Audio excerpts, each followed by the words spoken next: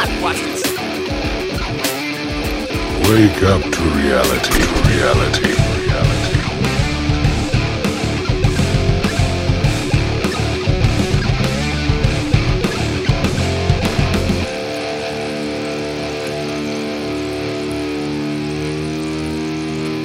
All right, welcome to the Reality Tonic podcast. I'm your host, Spencer, alongside with the world-famous co-host, Rob. Rob, how are you? Good, how are you? Good. Rob, as you know, this podcast is about interviewing people from all walks of life. Different stories, cool jobs, lifestyles, hobbies, all of those things. So with that being said, we have a very special guest. His name is Joe Sparks. He goes by Joe Sax. You might see him in Boston playing the saxophone after concerts or after big games. Joe, welcome. Thank you. Thank you. And just to clarify, it's actually Joe Sax Boston. Joe Sax Boston. Looking for me, that's how they're going to find me. So we can find you on Instagram, right? Joe Sax Boston? Yeah. I do mostly Instagram. All right. Yeah. So I'm checking out your stuff. You get like 10,000 followers or something like that. I don't know the lingo too much because I just got on Instagram. Sure. Very impressive. How long have you been playing saxophone for? We'll probably get into it, but I've been playing music kind of throughout my life. But as far as really kind of Joe Sax Boston doing the thing out in public on the streets and whatever comes from that, about 5 years, including kind of the lost COVID year. So. Oh, wow. Yes. So how long did COVID really play an impact in you being outside and performing and stuff? Yeah. I mean, there wasn't a lot to play for. Right. So when everybody's quarantining, it would be kind of a waste of my time. Right. So the reason why I checked you out was my wife, who, I'm going to be honest with you, does not listen to this podcast, but she's in full support of me. And she saw you, and it was right after the Celtics game, Thursday or Friday night. I don't know what game it was or whatever. I don't really follow basketball. Yeah. But I was walking out, saw you playing your thing, took a little quick video. A lot of people liked it and all that. So how long have you been playing outside the Garden for? Yeah. So this really started at the very end of January 2017. And I mean, if you kind of want a little bit of the backstory there. So, I had put down music for like 15 years. And I was in Boston with my daughter, who's now 10. I guess she was about 5 at the time. And we were around the aquarium, and there was this, busker, street performer, playing saxophone out there. And I just saw him. I was like, you know what? If he can do that, because he wasn't like the best saxophone player in the world, but I was like, if he could do that, man, I could totally do that. I should try that. So I got my saxophone out and dusted it off and went out to Copley Square a couple days later. And there was an event going on there, and it went really well. And so I came back home and I was like, all right, so what do I do now? And I thought where can I count on there being people? Well, TD Garden. It just kind of popped in my head, and people go in and out of TD Garden. It gets crazy. So I started in early February in 2017 doing that.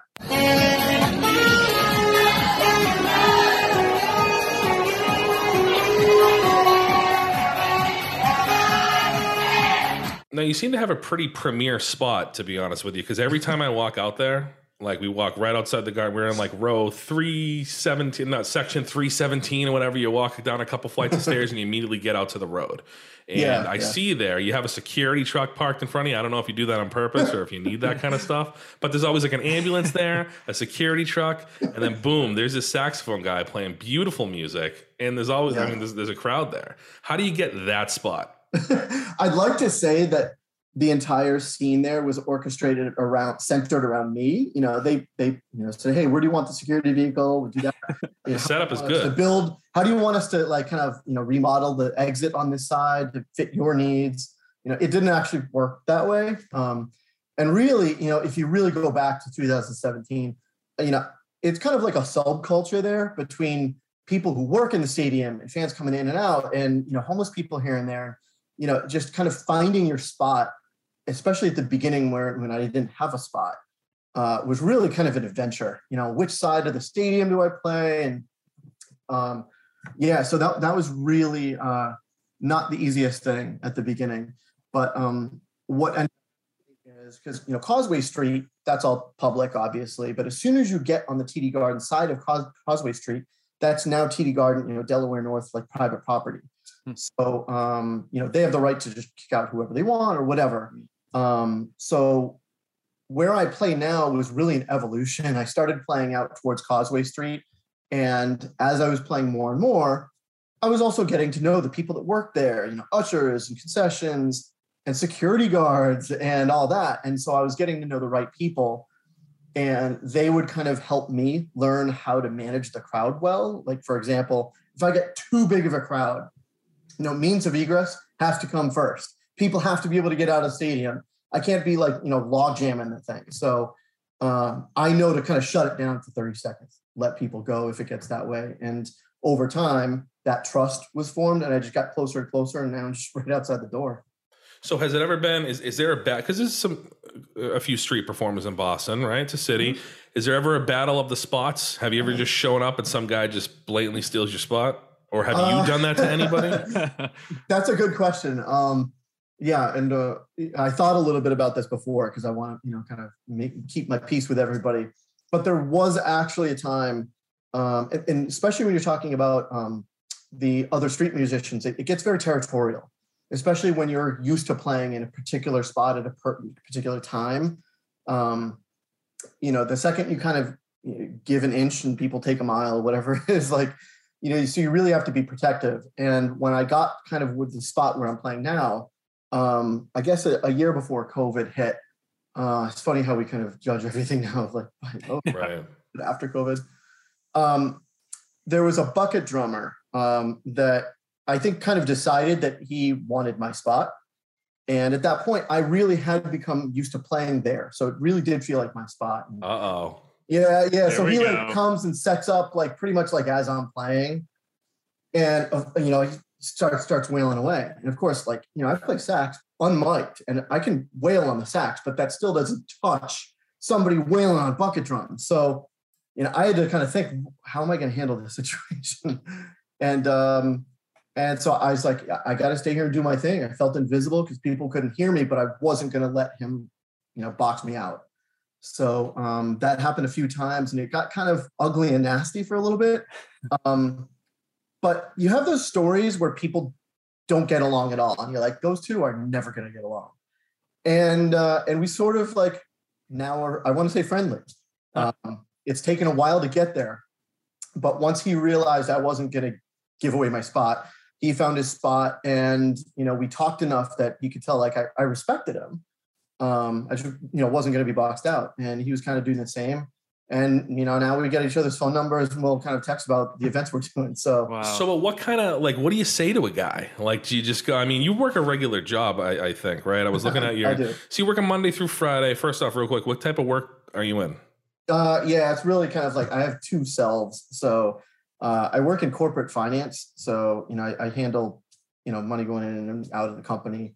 And nothing at all music related. So that's what I do during the day. So you do that, pretty normal life, right? Then you find yourself arguing with a bucket drummer in Boston, right? What do you say to the guy? Obviously you're trying to outplay him. You're doing your thing. You're trying to keep it classy. But what do you say? Hey, man, Yeah, there was, kind of, if you try to put yourself in that spot, what would you do? I wanted to diffuse things. I wouldn't let him kind of kick me out, but at the same time, I try to be kind of diplomatic about it. Say, hey man, I appreciate what you're doing. You're actually really good, but I'm here after every game. This is kind of my thing. So I'm not going to stop. Sorry, but and when that kind of didn't work, then that's when it got a little bit nasty. And neither one of us was happy with each other. And we'll just kind of put it that way.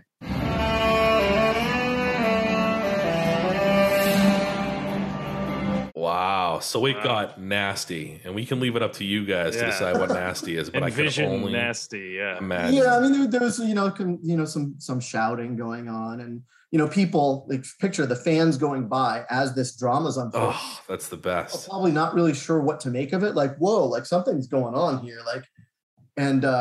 And just the ideas people would throw out too. Hey, why don't you guys just join forces or something? It's the last thing you want to hear right now, right? Well, and that sort of, but also just with street performing, unless you're really kind of an act where it really kind of requires multiple people, you really are better off just doing your own thing. We certainly are are both that type. So it was like either we got to make something work, and yeah, I don't know. It was an interesting time. Did it get physical? I was really thinking it was going to get it was like borderline. It did not get physical though. Wow. Yeah, so I mean, at the end you go, what the hell am I doing? Like, what am I doing? I just like playing saxophone, right? Like Spencer, I ask myself that all the time. You're just like, it's a whole world. Like you got a big thing going on here. Well, I mean, I also do it year round. So, the whole question, what the hell am I doing? I'm out there playing a wind instrument in 10-degree weather in January, and so I park over in Charlestown because like there's an area that I know at a certain time I can get, park there and free. And it's like a 10-minute walk. It's actually kind of nice, unless it's 10 degrees. And I'm walking to the stadium and the whole time I'm just like, just so cold. And I'm like, what am I doing? Like, I'm going to go and now I want to like go outside and play for 2 hours or whatever in this weather, like saxophone. What am I doing? What's the craziest thing you've seen like throughout your playing in Boston or playing in the cities? What's the wildest thing? It really kind of depends on how you say crazy. I'll do a few different categories. Crazy in terms of drama would be kind of the bucket drummer stuff. And also there's not as much of a homeless presence now around the stadium. I think they kind of do something about that. But at one point that was kind of tense. Yeah, hotspot. But again, like if you're going to make a spot where you're going to try to be a fixture there, you have to know how to deal with people and, everybody, so it's really about kind of approaching people with respect, not kind of giving when you shouldn't give, but, so a lot of that kind of tension and drama could get crazy at times. But then there's, then there are like the crazy in good ways, like when we've got concerts going on and I'm playing, whoever, like when I play concerts, I'm playing whoever's playing their top music songs for their fans coming out. So that gets insane in an awesome way.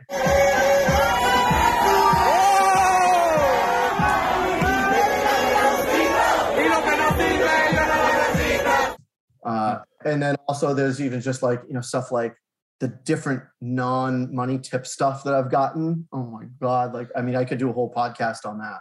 Well, Larry, let me stop you right there. Cause I think I'm the guy. I think I'm that non-money jerk. Oh, really? Did you, do you put the, Just no, like hear me out. Like when you say non-money, I'm thinking like, okay, you're playing the saxophone. I'm that guy that just sits there and watches you, records the whole thing, will do the thing, and then just walk away, and then be like, that was awesome. That guy, and then you get a thing that tips and all that stuff, and I just completely walk away. So listen, I'm sorry, but for the people out there, what pisses off a street performer the most? Well, since you mentioned that, I'll at least address that because that happens a lot. People either stopping and just enjoying it and then walking on without a tip, or getting right up in your face with a camera or a phone, and then like for a few minutes and then walking away without tip. I'm sorry. And it's kind of like, what the heck, guys? Like, but after doing that enough, like you have to either let that eat you up or you have to let it go and just say, hey, they liked it well enough to enjoy it and take video. Awesome. Like I don't do this just for the money at all. And so that part of it's great. But I'm sorry. The other part is what do you recommend? Like what pisses you off the most? Honestly, there's not a whole lot that pisses me off at this point. Like I've got the spot, so I really don't have to worry about that stuff too much. I mean, some things that are out of my control, like the other night when I was there, like 2 nights ago, it was 27 degrees. Saturday night, I think it was 27 degrees. It was like whipping winds. And I'm out there playing and I'm kind of insulated, on Legends Way there. But when the wind's coming in from a certain way, I mean, it's like a freaking tornado in there. And like, that will piss me off. As far as people, okay, you know what? You made me think of something good. So it will kind of get under my skin a little bit when people will come right up and they will just get right up in your grill. They'll ask to play my saxophone. Oof. Oh yeah. They will, kind of just like, I just bump right into, like, I've got a table set up. They'll just kind of like bump into stuff and kick it around. And that just doesn't work for me. Or they'll like, I play on the music on a tablet, just hit the thing and the music stops. Like people like they just walk right up and just press, just start changing stuff. I've had that. I mean, I feel like I've had everything happen. I mean, yeah, you really got to think about where you are. I mean, yeah, it makes sense. Yeah, I mean, especially like drunk people. Yeah, and I mean, I like drunk people because they do pretty well. Yeah, sure. There's some other stuff that comes with the territory there, and that can get a little annoying at times. But in general, it's like a party crowd, and it's awesome.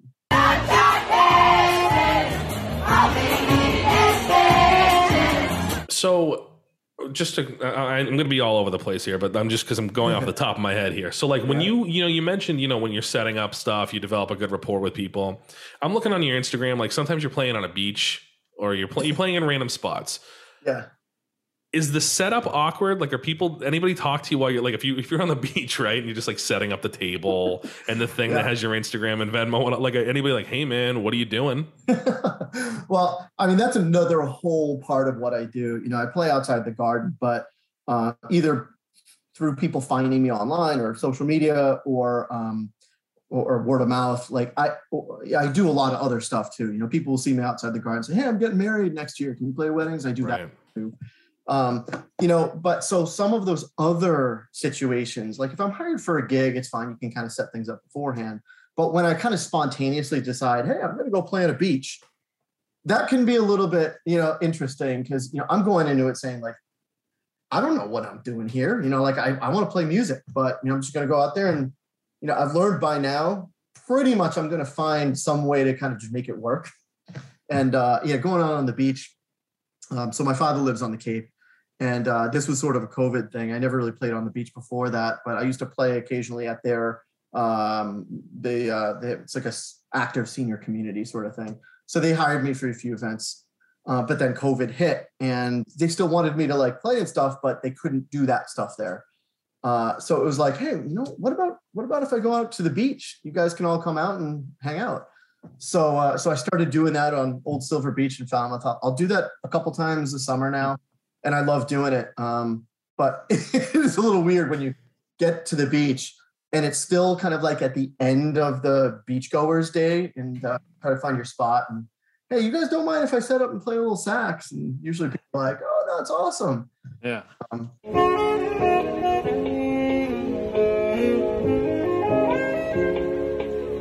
Wow. Okay. Yeah. I guess that's a good way to approach it. See, I'd probably be a weirdo and just not say anything to anybody, just start setting up stuff. And then like just go on and jibber jabber and all that. But you just keep, I mean, who's going to be a jerk and says, no, I'd rather you not? Has anybody said, yes, I do mind? If it's not security or something, or anybody ever tell you cut that noise out? Beach. I'm trying to think. That's happened, in the earlier days around TD Garden, like that grand main entrance with the nice lit up escalator and all that. There was one time kind of when that was brand new where I kind of went out there and I was kind of feeling it out. And before I even set my stuff up, they're like, don't even bother. They're going to kick you out in a second. You can't have street performers here. So I got shut down more when I'd be feeling stuff around the garden.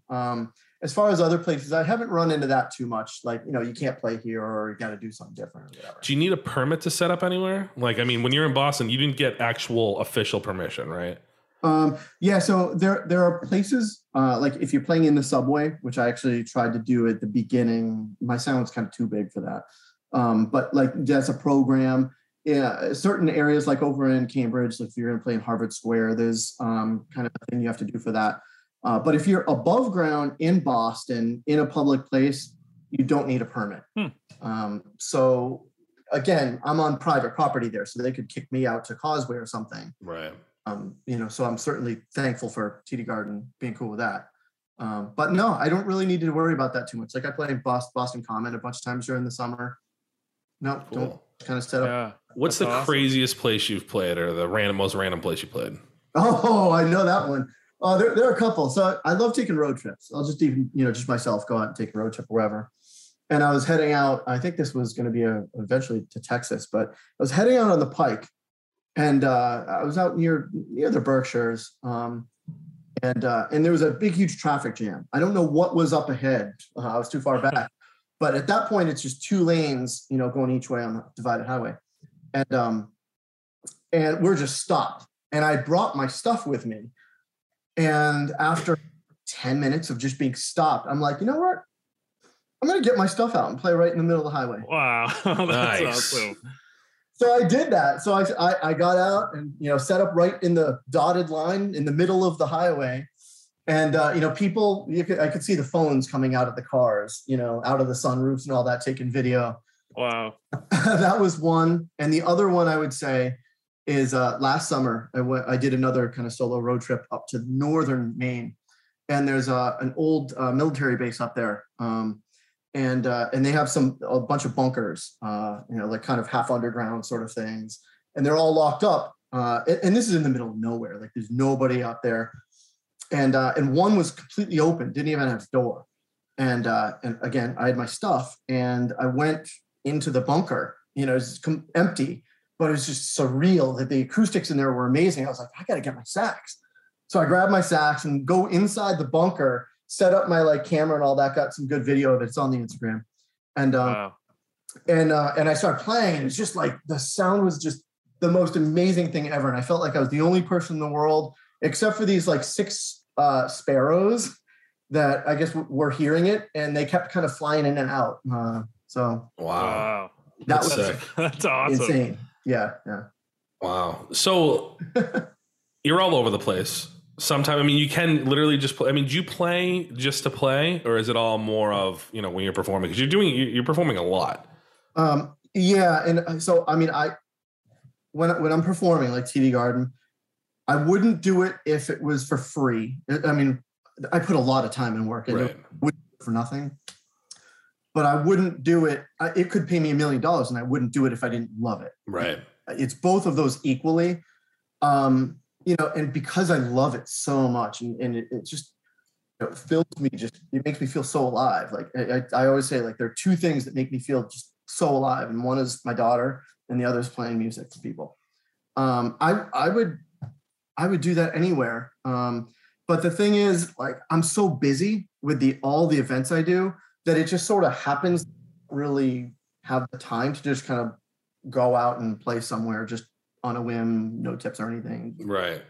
So have you had, sorry, I don't know if you just heard that weird noise that just came out of my body. Rob, did you hear that on the microphone? No, I wish I did. It was a weird I didn't, burp. but I'm glad this isn't a scratch and sniff scene. I know. Yeah. I just, that will be edited out. No, I'm just kidding. I'm just kidding. Nope. So,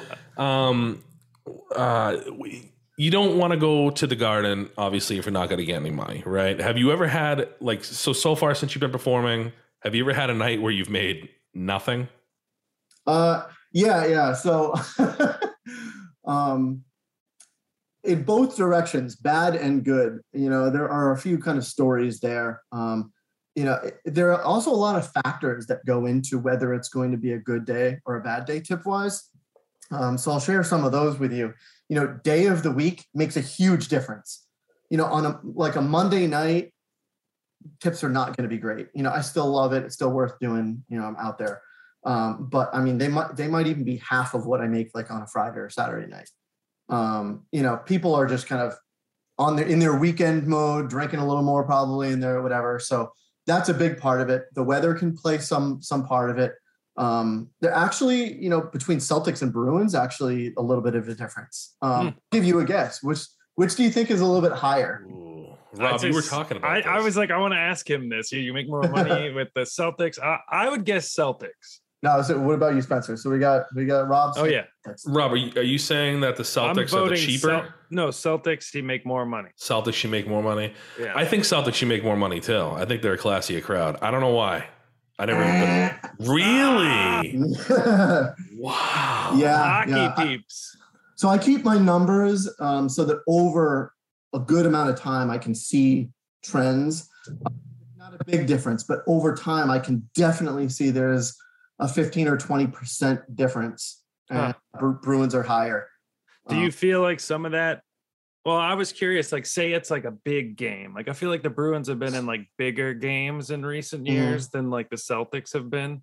Yeah. If it's a playoff game or if it's a Stanley Cup, is I mentioned there are a bunch of different factors that can be a little bit of one. If it's a huge game, a lot of hype, all the right conditions, that can elevate it a little bit, but not a whole lot. Like surprisingly, I really don't do a lot different if it's a win or a loss.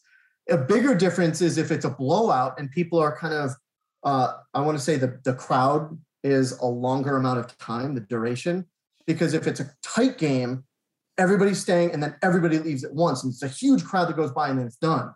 So it isn't just like, oh, if they win, they're going to be tipping more. It's really not like that.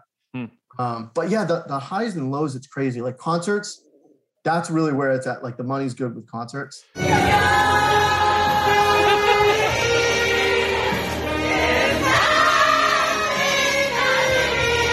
Yeah, but what if it's like I don't know, like if it's like a Slipknot or something? I don't know. I think like, what are they like? Honestly, so as much as like I get out there and performing, it's about hype a lot of times at the Garden. I mean, I'm a musician. Like I played 10 years of oboe growing up, as a classical musician, and then picked up sax at the end of high school because I'm like, classical music's great, but like I've got way too much other music in me. I've got to do something else. So I picked up the sax. And that really came in handy for when we've got all these different concerts. Like a few weeks ago, we had Dua Lipa on Friday, Tool on Saturday, and Billie Eilish on Sunday. Wow. I'm playing their music. So I have to like switch gears quick. Like, I wake up in the morning, I'm like, I got to make sure I got my stuff straight or else I'm going to like, if I start playing Billie Eilish for Tool fans, like, that's I know. Yeah, you're not gonna make any dough. But so that's really kind of a good challenge for me. Kind of really helps me grow when I'm forced to play completely different types of music. That's great. And I mean, like we were talking about the tips, some of them can be great, and that's actually kind of a funny one because like you get some crowds where it's like 99% 15-year-old girls. Right. $1 means a lot to them. Yeah. I'm not going to get much tips there. Maybe some good, social media footage or something. But then you've got other ones where maybe if it's an older crowd, tips can be really good. Like really good. Eagles was awesome. A bunch of those. Wow. Yeah. Wait. So when we're talking tips, let's say on a good night, we're in the hundreds? Or are we in the thousands? No. It's definitely in the hundreds. Okay, but that could mean anything, folks. That's a hell of a. So, what's your schedule like? So, you work your Monday through Friday. You do your thing. Is your schedule whatever the Garden schedule is, or? Yeah, so it really is, and there's a few different factors. Like I mentioned, I have a daughter, so her mom and I aren't together. But we get along really, really well, and having a really good relationship with my daughter is super important. That comes first. But my ex is really supportive and flexible, so I'm able to usually kind of change things around if I need to.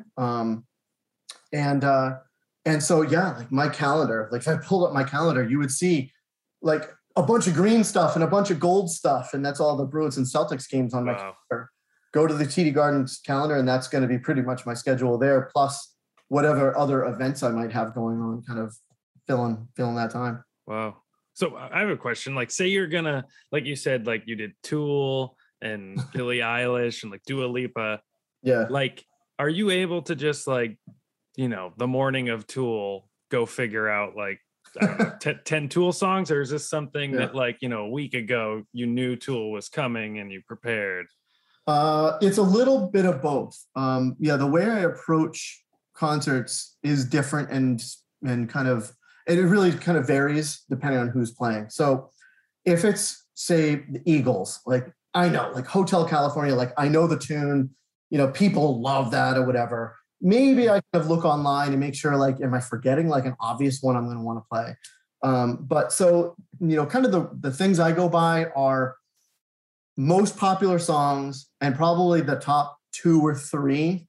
And I'll cycle them because nobody's there for more than a few songs. Okay. I want to like just hit people with music that they love. So I'm not going to play like, the Eagles number 50 hit or something. Yeah. So, although that one's probably still pretty good, but Yeah. So, but I do have to do some work if it's, so if it's somebody or song that like I know, even if I've never played it, I can just get out there and play. So I don't have to practice in that way. But if it's a song that I've never heard before, obviously I can't just like play it. Yeah. So then I kind of go one of two ways. Do I want to kind of learn kind of how it goes and play the melody and all that? Or is it going to work if I just kind of freestyle over the song, over the track? And I'll kind of do one of those. That's awesome. So I obviously would refer to you as a good saxophone player. Are you like, is there, I couldn't even tell like what levels there are to this. Like, are you would you call yourself like an expert? What I've kind of come to, that's an interesting one. I used to really judge myself really harshly because when you think of sax players that are out there, you think of these saxophonists that just like rip these solos and just, and that's not what I do. I mean, I can do some of that, but that's not really kind of in my wheelhouse. And I used to kind of judge myself feeling like, God, like, you know what, like I'm just not that good. And then just by playing more and more, I mean, I got better, but I also started to understand the type of musician I am. And for a saxophonist, I really consider myself like a vocal instrumentalist. Like, I'm classically trained. I love melodies. I think in terms of melodies and harmonies. So when I'm playing the sax, I feel like I'm singing. And if I'm singing a melody, when you think of that, you're not thinking of, don't sing that. So as far as if you're talking about like technical ability to just reel off these incredible like jazz modes and stuff like that, no, I'm not there. And I used to think that meant that I was missing something. I'm never going to be there because I don't really care to be there. That's not the type of musician I am. But what I do really well, and I consider myself absolutely an expert, is being able to make my heart go into the horn and come out in a way that feels like I'm singing. You know, people say, like, I had a 5-year-old come up to me, and a 5-year-old, she comes up and says, I just wanted to say I love your singing. And I'm like, whoa, that's like the best compliment I could get. Because, like, I mean, who would say that? I'm sitting here playing saxophone. So right, that is a little crazy. That's what I feel like. I'm a vocalist. But you know what upsets me is I'm a percussionist myself. I don't know if you can just tell. I play the drums. Okay, if I whip out the drums somewhere, people get annoyed. It's noise, right? Like the buckets are cool, right? But if like, what bothers me about both of you is because Rob's a guitarist, you're a sexy saxophone guy. If I whip out drums at a party, people are going to be like, dude, shut up, right? You do sax, you do guitar. Like, that's not fair, fellas. Hey, So, yeah, there is that. You kind of paint the picture of a party. Yeah, there is always that guy who's got the guitar. He pulls it out. Rob, I'm sure you're that guy. I was that guy in college. Let it be. And people are like, let it be. Like any requests? I had like totally. long hair then, and I'd be lying if I said that I don't have that happen on the sax sometimes, whether they're friend parties or, if I get hired to do a party or something like that.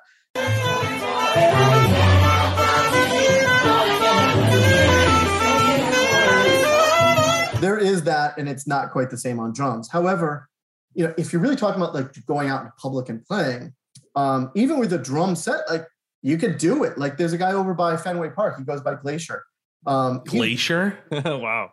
Yeah, and he sets up his entire drum kit with like a PA and everything, and he plays along with other tracks, and he's phenomenal. Well, shame on you for telling me that, sir, because you just destroyed yourself. Because when I come over there with my set, okay, and my name's Phoenix. So you tell Glacier that Phoenix is looking for him. Yeah. So apparently I'm not going to have my spot at TV Guard. Nope, you're going to see me wailing on the drums. Done. Man, Play some Billie Eilish. Yeah. This one's for Billy. Don't you touch my drum set? That's right. Do you ever play over near Fenway instead? You ever try that out?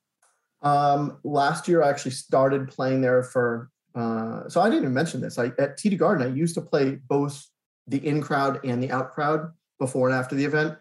Eventually it's changed it to just the out crowd. In crowd, people trickle in over time. It's a lot of playing for not a lot of tips because people haven't been drinking yet.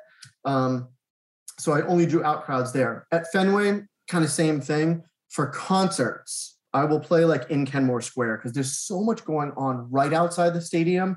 It's like too much. But back on Kenmore Square, I'll do that, but it's still, there's a lot going on there. So I don't do great there, but I'll do it for concerts, not really for Red Sox games.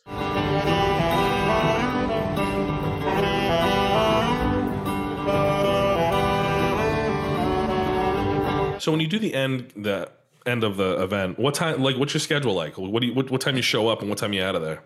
Yeah, that's a good question because nobody really sees, especially at the beginning and the end. I want to catch the entire out crowd. So if it's basketball, if it's 10 degrees, I'm not going to be able to get there at halftime and play. Honestly, that's another whole question. We can talk about freezing instruments. Oh, nice. I usually will show up maybe halfway through the third quarter, and I will play until people aren't coming out anymore. And might be 45 minutes after the game or something. And for Bruins, I would say almost halfway through the game, before the second period ends. So that's good about the freezing instrument. Because I was wondering that because the saxophone, that thing's gonna get really cold. So do you have to wear like gloves or like does that mess up your playing? Yeah, man. I'm almost like any respectable like saxophonist would be like, dude, you don't go out there if the sax is gonna freeze. Like, what are you doing to this instrument? Yeah. But I do. And so as you can imagine, over time, doing this a lot of times, like I learned some little things like, tips and tricks sort of stuff, or what happens at what temperature that nobody would ever know or even want to know. For example, I know in my spot, if it's 27 degrees, that's the freezing point for the moisture in the horn. It's not spit, but it's humidity, breath going into the horn, and the keys will actually kind of start to freeze up, kind of get sluggish and then stop working. And then I'm like, well, now I can only play like 4 notes. So that's where I really had to, how dedicated am I? And, I am kind of ridiculous about it. So I bring a second saxophone. Oh. So when it's going to be 15 degrees, I know the saxophone is going to freeze up probably in about 15 minutes. So I need to cut my out crowd really short. Don't go out until almost the game's right over so I can get the big part of the crowd, and that's it. I'm going to miss a little bit, but I can't play with a completely frozen horn. So I'll play until the first horn freezes up. And then it's like, in NASCAR changing the tires. Like, I'm like, the second one and I'll start playing. Wow. And that's wild. Like a tire. Like I've got these heated gloves that I started using this year because the gloves have to be thin enough that I still have the dexterity to play, but thick enough that it does something for you. So there's been all sorts of like trial and error with that stuff. But have you gone through like over the 5 or so years, like, is it the same 2 saxophones, or have you like had to buy new saxophones? Or my main saxophone is the one I use almost all the time. I've got cool. That really is more of like if my main horn is getting fixed, which is a nice horn, then I'll use this backup horn.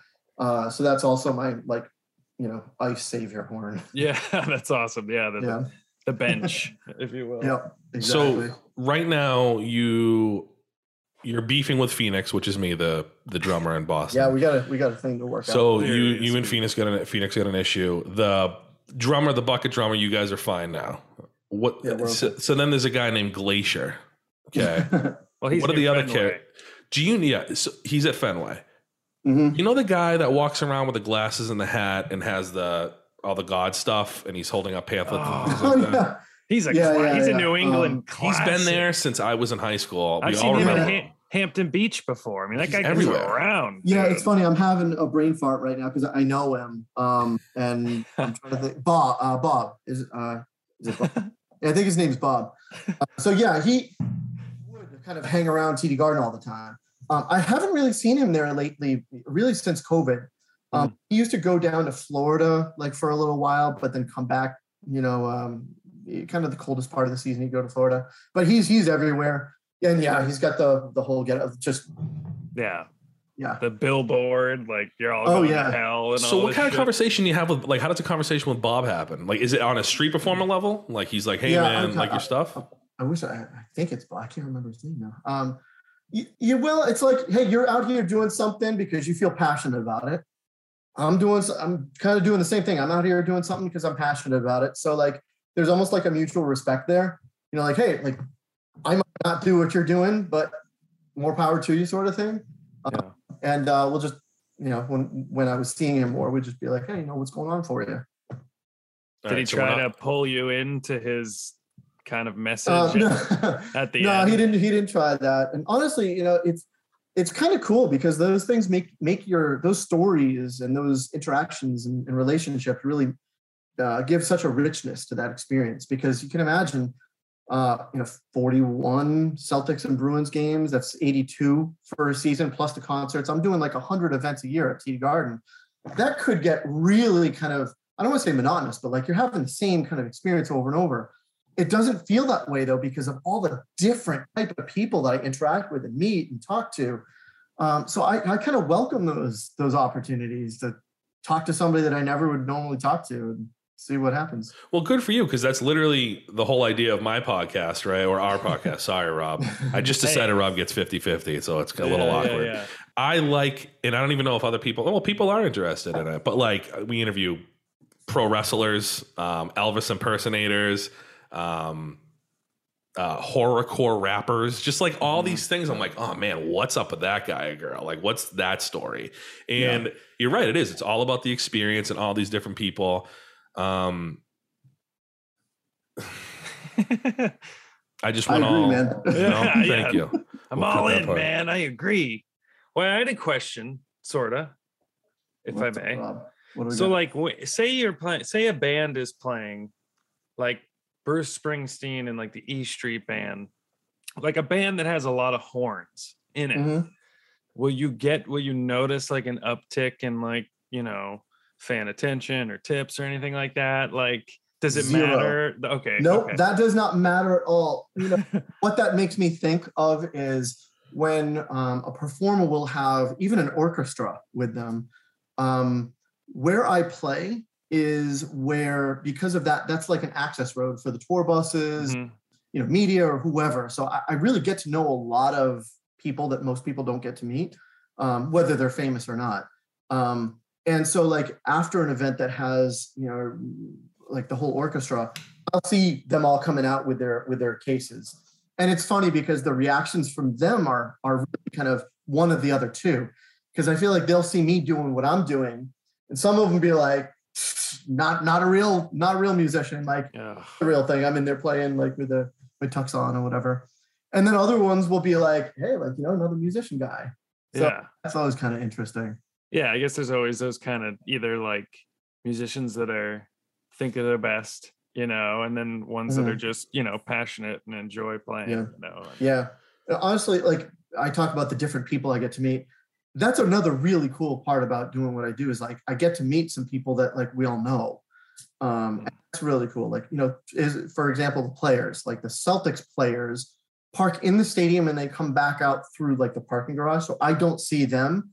But the Bruins players like park out back and they drive right by me.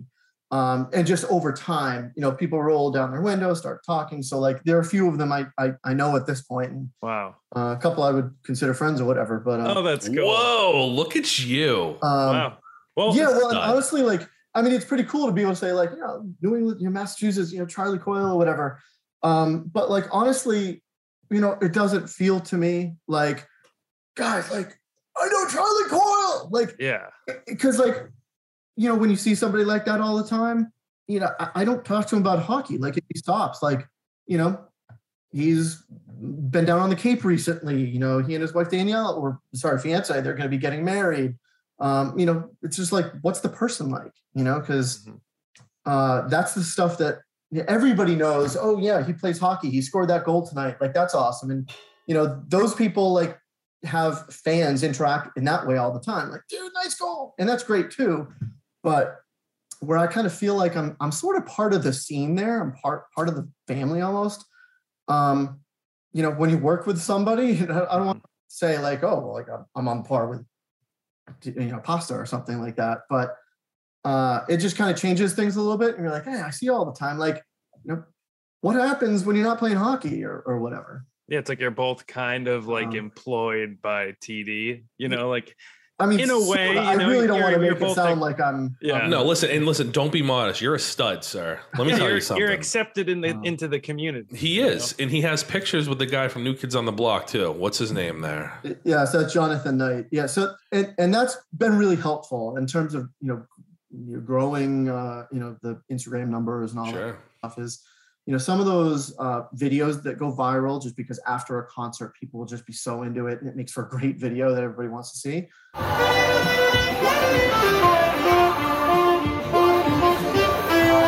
Or the people I meet, Jonathan Knight, like, he and his husband Harley, live up, north of Boston, have a place, and he's got a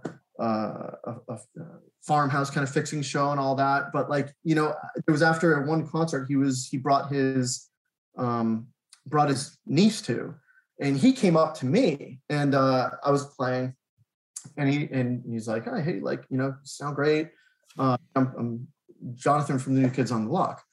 And it took me a second. I'm like, oh, like he's actually like from New Kids on the Block. I was like, oh, okay, cool. Nice to meet you, whatever. So we connected, and that's been great. And just some of the celebrities that go by, like the Bruins were in the finals one year, and they kind of had some celebrities come in kind of for the kickoff for that. And so Allie Raceman walks by, and Chase Rice,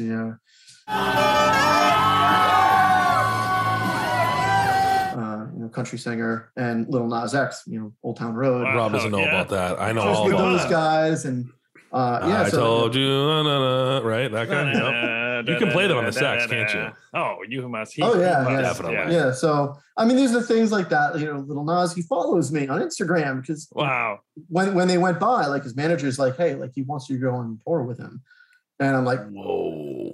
Messages me about being on his album, and things go a million different directions. So like that didn't really kind of work out to be anything, but just those interactions are awesome, and those connections, because you never know what's going to happen. Wow. Does that take a hit? Like, does that bother you? Like, it seems like you're in the scene, you get a good opportunity like that. And you're right. Sometimes things just don't follow through. Have you had a lot of those? Yeah. I mean, I think anybody who either, makes it or gets partway there. I kind of feel like I'm no celebrity. I'm really not, but like, I've been around there long enough that I've met some people and I've had chances for things to work out or not work out. And I think anybody kind of even just in that position has had to deal with kind of the things not working out and the disappointment that comes along with that. And then you just have to sort of just be like, hey, you know what? If I keep doing this, these opportunities are going to come out, and then some of them aren't going to work out. But as long as a couple of them do, like that might be all you need. So I was bummed when that didn't work out, Lil Nas, but there's gonna be that comes up. Who's the most famous person you have in your cell phone, whether it's DMs or just a standard phone number? Let's see. Spence, are you in my phone? You're not. That was very not nice. yet. Well, actually, Rob and I were. Who's DM? Who was? That's me. Oh, that's you. Okay, yeah. So I guess that's right. So you're first. I guess. Thank you. Would probably be second. Yeah, exactly. Thank you. I was going to say you just said Little Nas X, Spencer. Come on. Yeah, well, I was waiting. He gave the right answer now, didn't he? No, he did. He gave the Phoenix. The Phoenix will rise again. That's right. So I mean, I think you're pretty famous, man. Because I used to, at least I rode the commuter rail for years, and I'd get off at North Station, and I used to go to Equal Exchange, get my coffee. Sure. Walk to South Station near where I worked before COVID. And so I remember seeing you all the time, and for me, it's you and the Keytar Bear. And I'm like, do you know the Keytar Bear? And that's really what I want to know. Yes. Do you know that guy? Everybody will ask that because, I feel like he might be the most famous, busker street musician in the Boston area. He's certainly been doing it, longer than I have, and he's named for himself. And I think, as opposed to me, who tends to be in certain spots, and you can kind of count on me being there, I think, he must have certain spots that he does, but I think he kind of will move around a lot more than I do. And just because I've been doing where I do for as long, for 5 years, I'm sure he probably has heard of me, and I've definitely heard of him. but I've actually never happened on him. Never talked. Okay. Never talked to him. Wow. Never seen him live. You've never seen him playing? No, I've seen the videos and stuff. Wow. Never even seen him. He does like it's like I've seen him in front of Quincy Market and then, down near Fenway or just like, he's all over the place. But yeah. So it kind of blows my mind that I've still somehow never met him. But. Yeah. But for me, it's you two guys. If I was someone's like, who are the street performers in Boston? I would definitely say, dude that plays the sax at TD. Now we're friends. Now we know each other. And Keith Harper. So But how does that feel, Joe? Like, that must feel awesome, right? I mean, of course it does. I mean, yeah, everybody wants to be liked. Everybody wants to feel like they're doing something that gets noticed, or you're adding something to the world, or whatever it is. And to feel like I'm able to do something that just inherently musically, like, I feel like that's my first language, and to be able to express that and express my, my emotions in a way that kind of touches people and reaches people, and for people to acknowledge that and remember it and talk about it or whatever, like, yeah, I mean, of course that's huge. I mean, not from a place of like, nice, I want to be like the Mac, and I just want to be like, it's really just about kind of the more people I can connect with, like, apparently, the better for them, I guess, if they're enjoying it. But like, it comes full circle. Like when you're out there and I'm playing for you and I can tell you're feeling it, that just comes right back into my playing, and it elevates my playing, which is just going to do the whole cycle thing and just get better and better.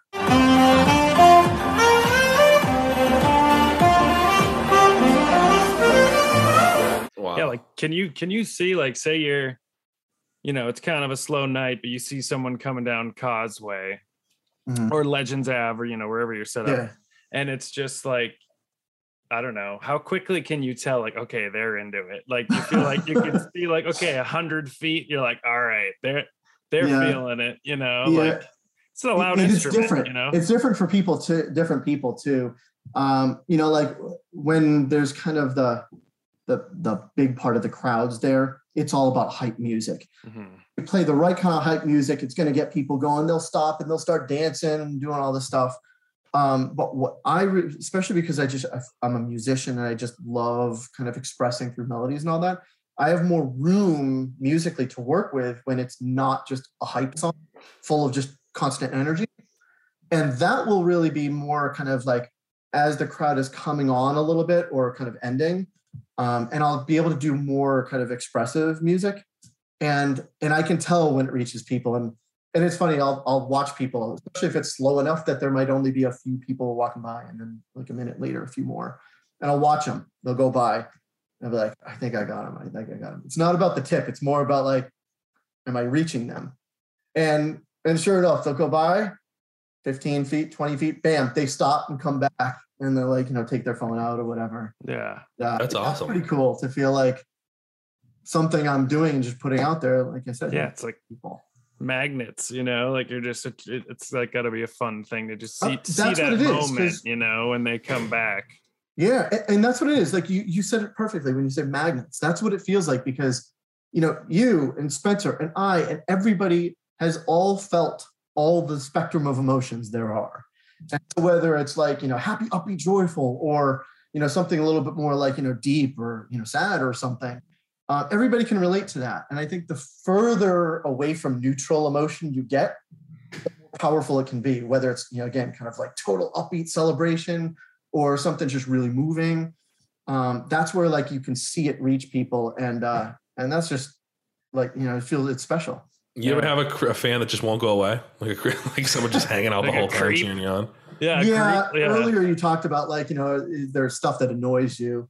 There are kind of, occasionally you do get the person who will come up and, maybe they're doing air sax right alongside. That's cute for like a second. That's funny for 5 seconds or whatever. Yeah. And, but they'll like kind of stay there and just keep doing it.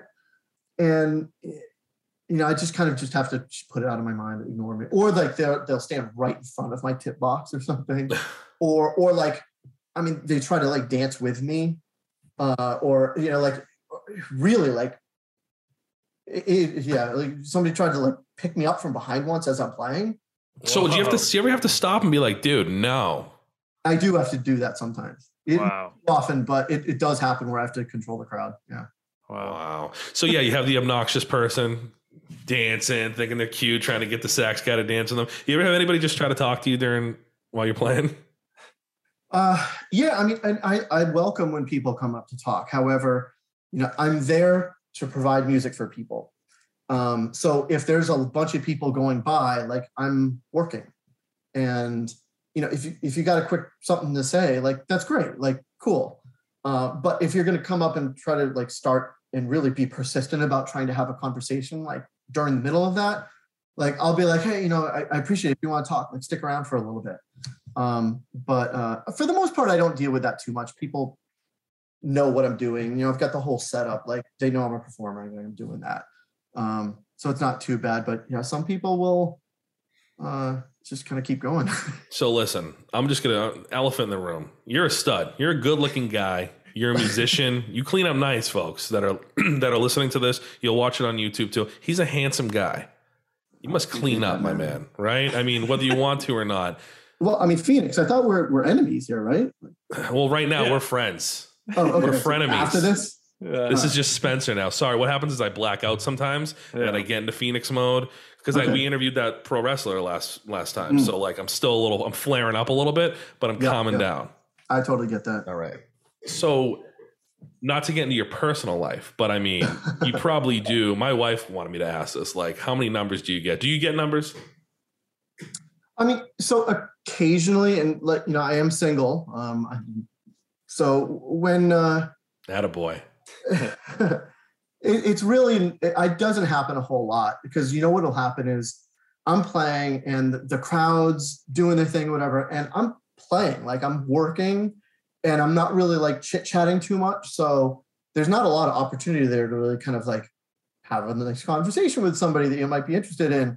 So there really aren't too many numbers that find their way in there. But in terms of just opportunities, it's funny, you think, if I didn't know better, I would think like, God, I should have lots of chances. But just so often the time that I would have to talk is more like when I'm setting up or breaking down. And during those times, there's not really anybody around. So I'm not interacting just verbally with a whole lot of people. Yeah. You can't rip like the sexiest thing and I then know. stop right then and be like, so if you want, I get your number. It would just ruin the performance, You're like, it just blew the Billie Eilish song or whatever. Yeah, I mean, I guess when it comes to other gigs, there would be more opportunities. And honestly, I've made a lot of friends through doing different gigs, birthday party gigs and wedding, whatever.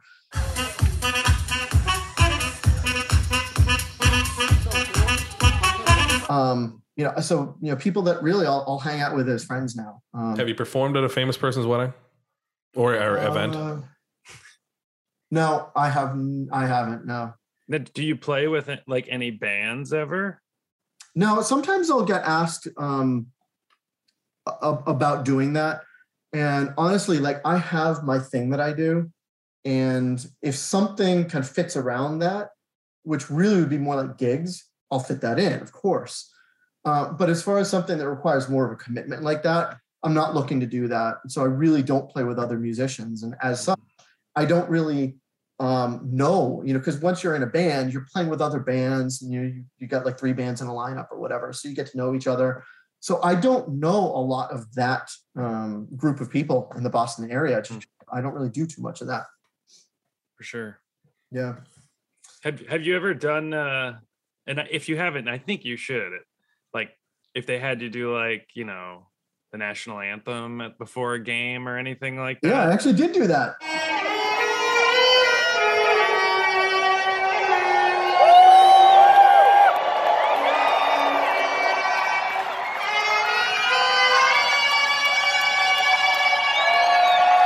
Yeah. Okay, cool. Sick. Yeah, April 1st, 2019.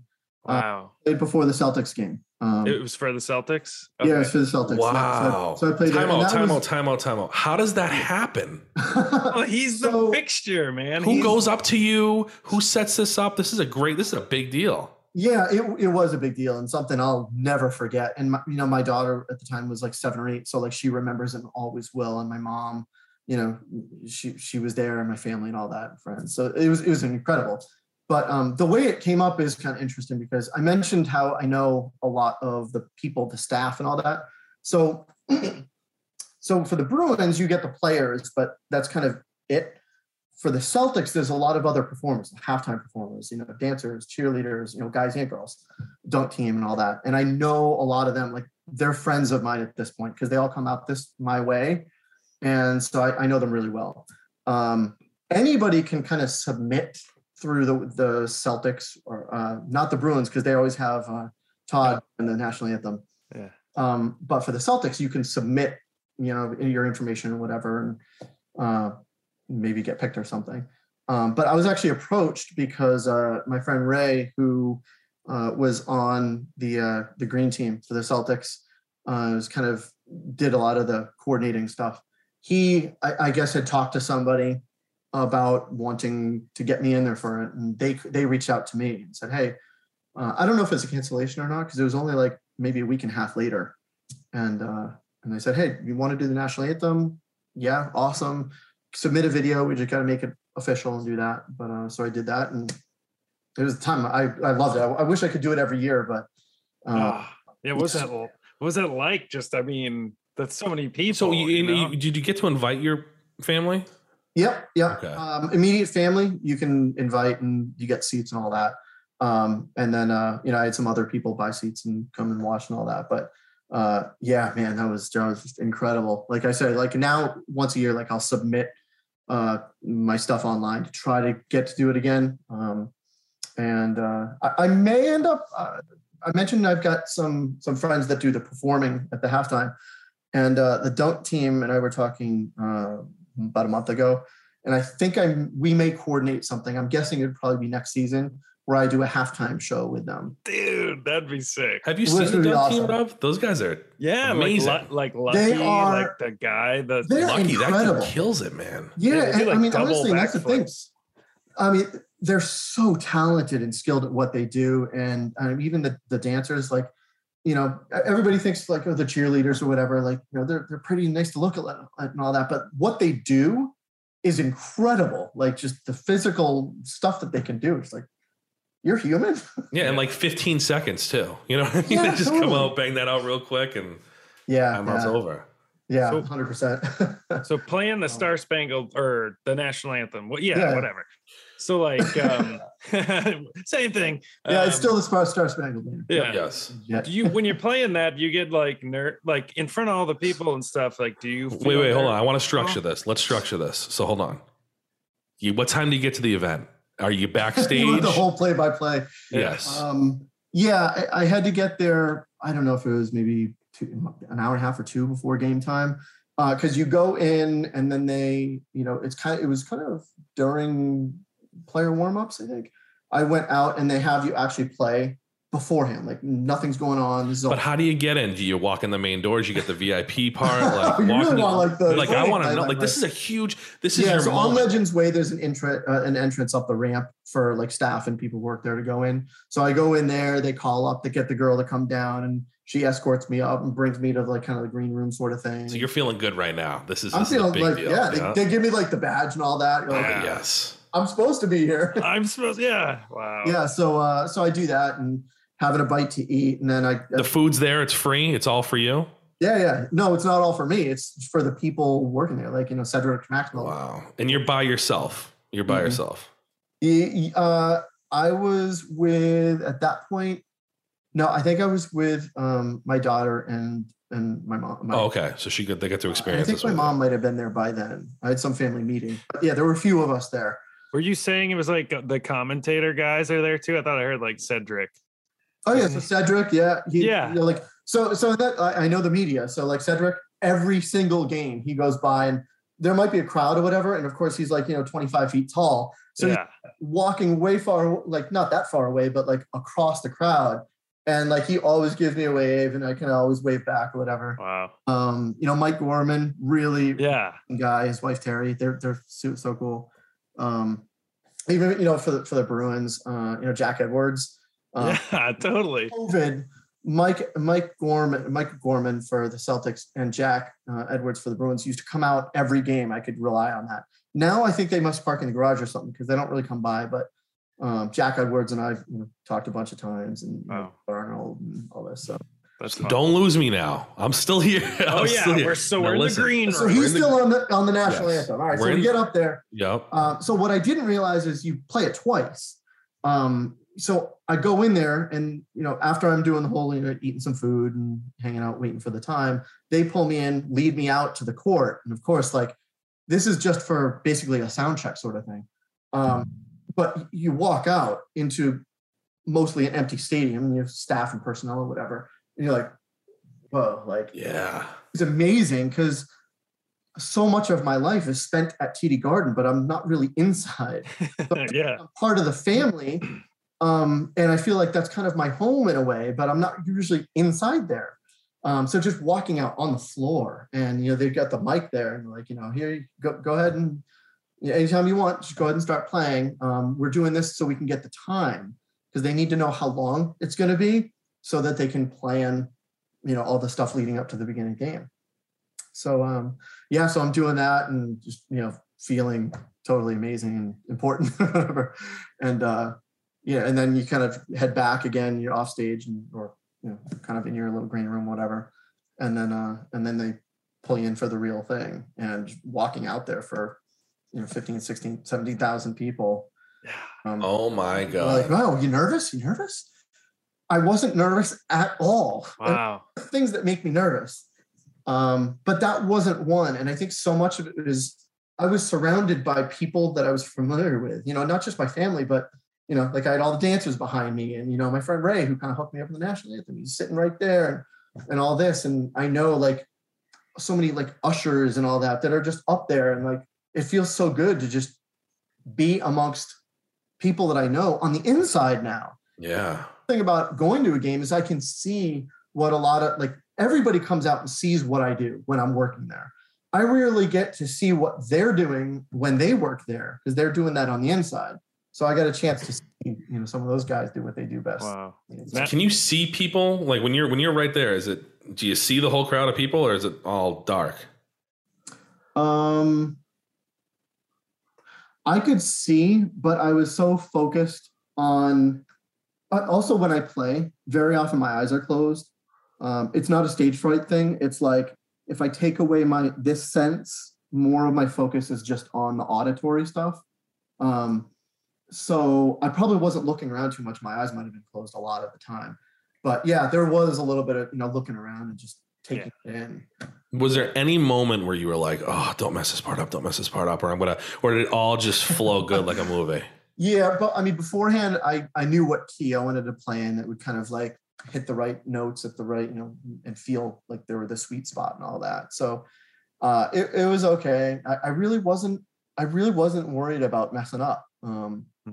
And I mean, it went okay. So what part is it where everybody starts clapping? Like, it's always earlier, right? Dun, dun, dun, dun, yeah, when people go up to da da dum da da da da, and like actually, it's before that, da dum da da da dum da da. People will start kind of getting into it.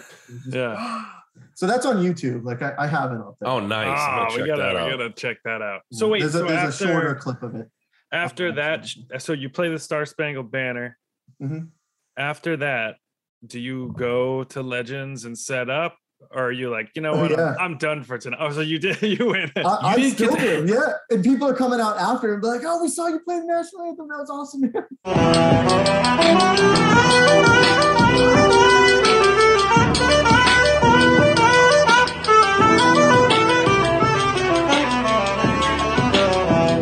Now, like, would that be like a highlight night, like a good turnout and good, tips and everything? I don't even think that was particularly like, that wasn't. I mean, there might have been not a standout, but it wasn't really anything. It was more about just the attention and the energy was just amazing. But yeah, doing that like this summer. There's a Cape Cod League baseball game that we have to work out what date it's going to be, but I'll do it down there too. Oh, it's awesome. That's awesome. So you walk out. Can you chill in the green room, or do you have good seats? Like, can you watch the game and stuff, or you just? Oh yeah. Once I finish the national anthem, they start and they kind of take me back, get me squared away, and then lead me up to the seats that I had. Yeah. They were good seats. Whatever. It'd be pretty crappy if they were like, "Thanks for the tune." See you. Well, that's what I wonder. What sometimes you just never know. Sometimes no, I think we had like 3 or 4 seats or whatever, whatever we needed for. Yeah.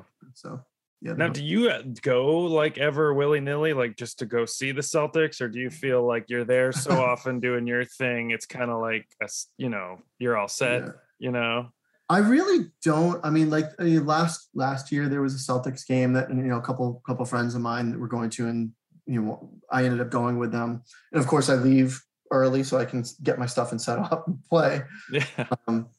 But I'm not in there too often. Yeah. I don't go to too many games, and when I do, like I said, I'll leave early. Even when I would do concerts. So I mentioned I only play after the games. For concerts, unless it's 10 degrees and I have to worry about ice, I will play before games also, before concerts. Mm-hmm. And so when I do that, occasionally people will slip me a ticket, like an extra ticket. Like, hey, we got this extra ticket.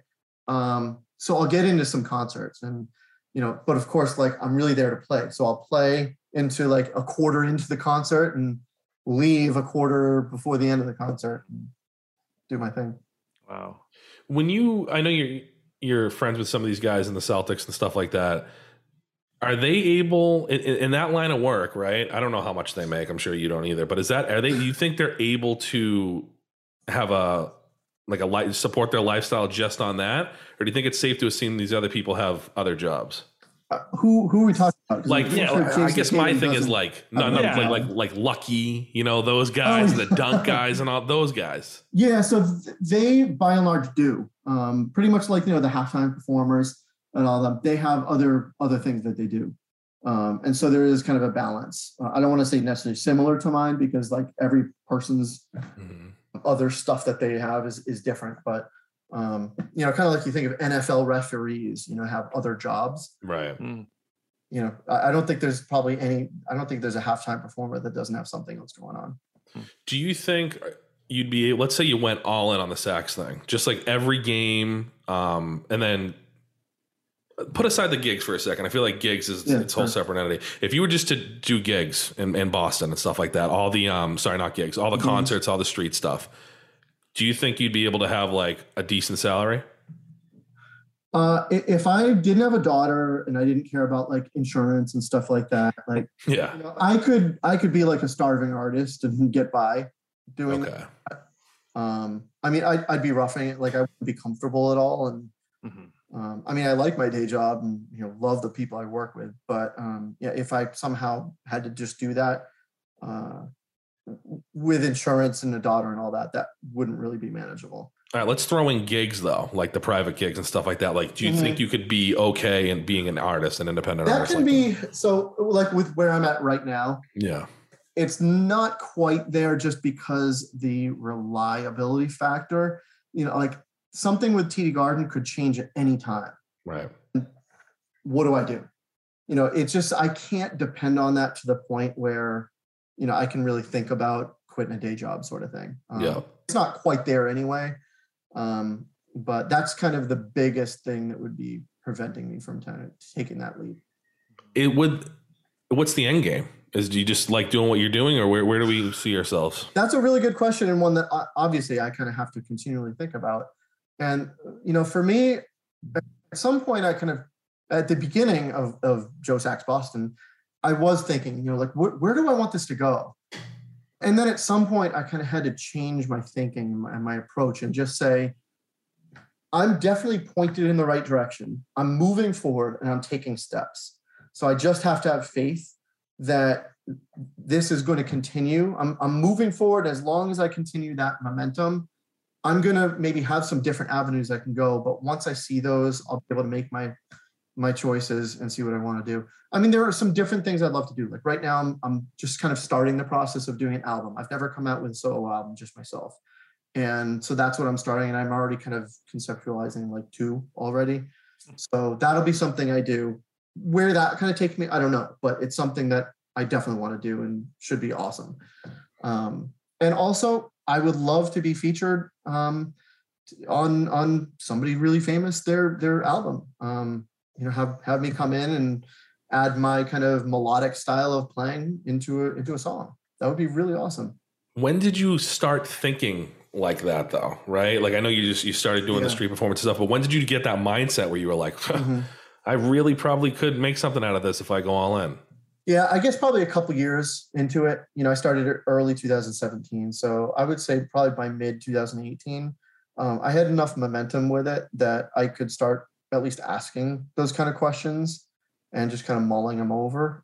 Because even just thinking about those questions can really kind of help you grow and take some steps forward that you might not even see if you weren't thinking that way.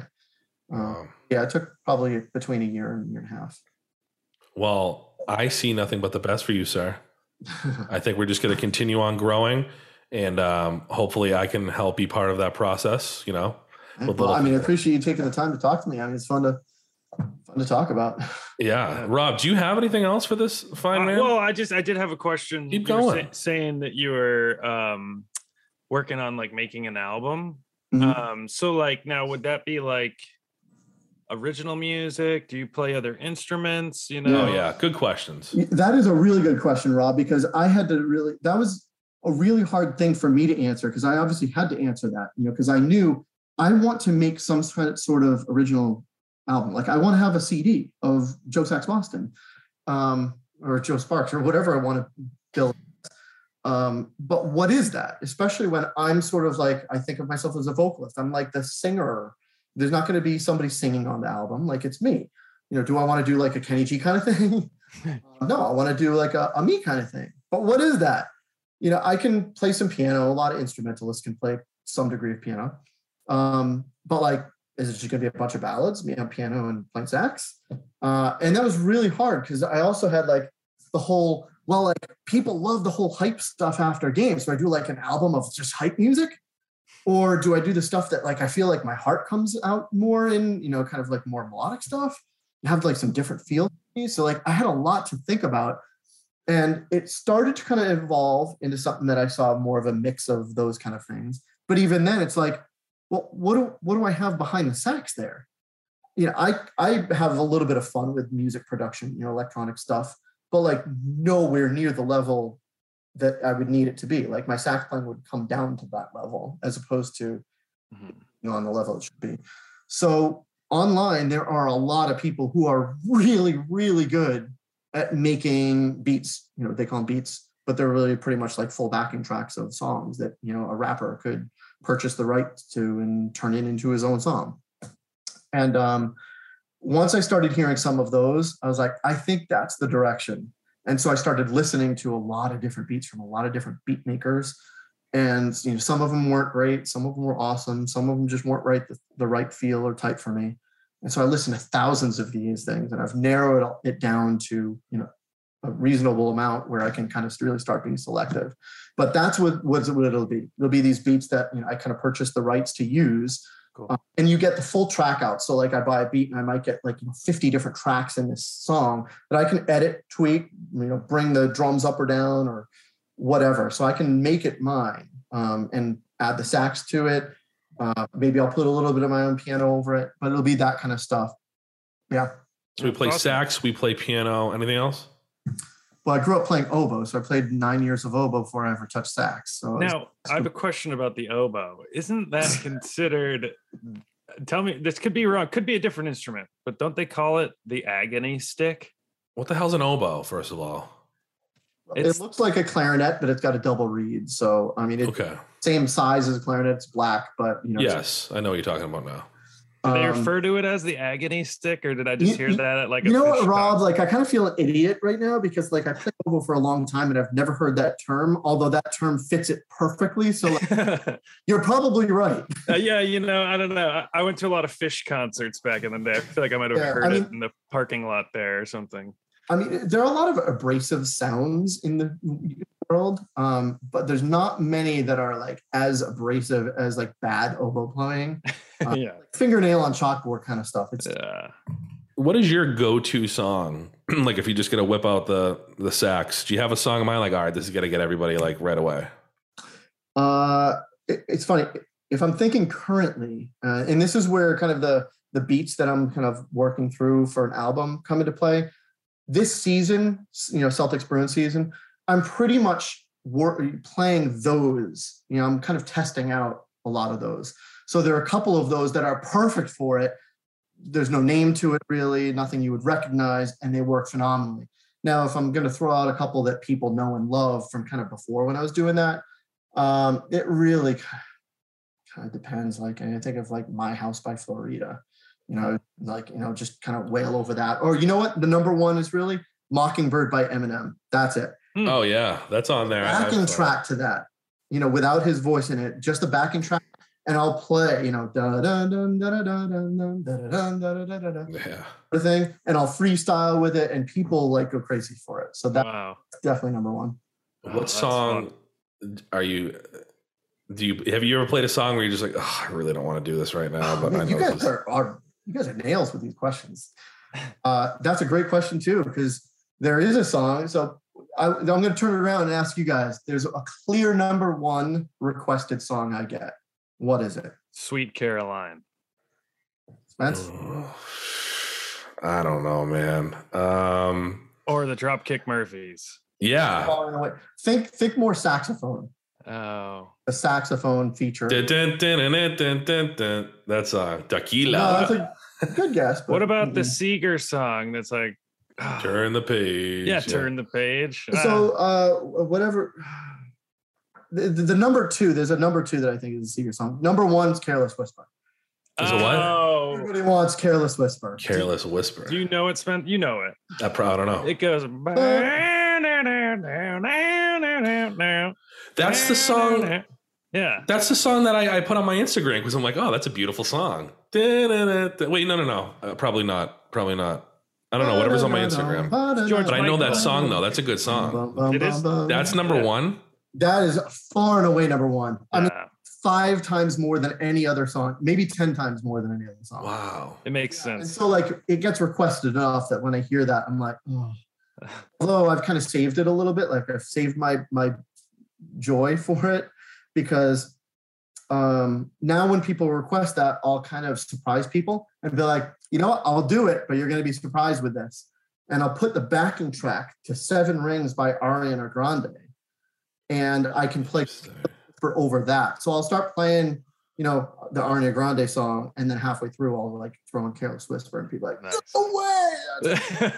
Wow, that's a beautiful sax song too. Like that gets annoying after a while. Like for us, it's like, no, I bet every set, there was a YouTube thing, Spencer. This guy was like going around the mall and he kept playing it. Oh yeah.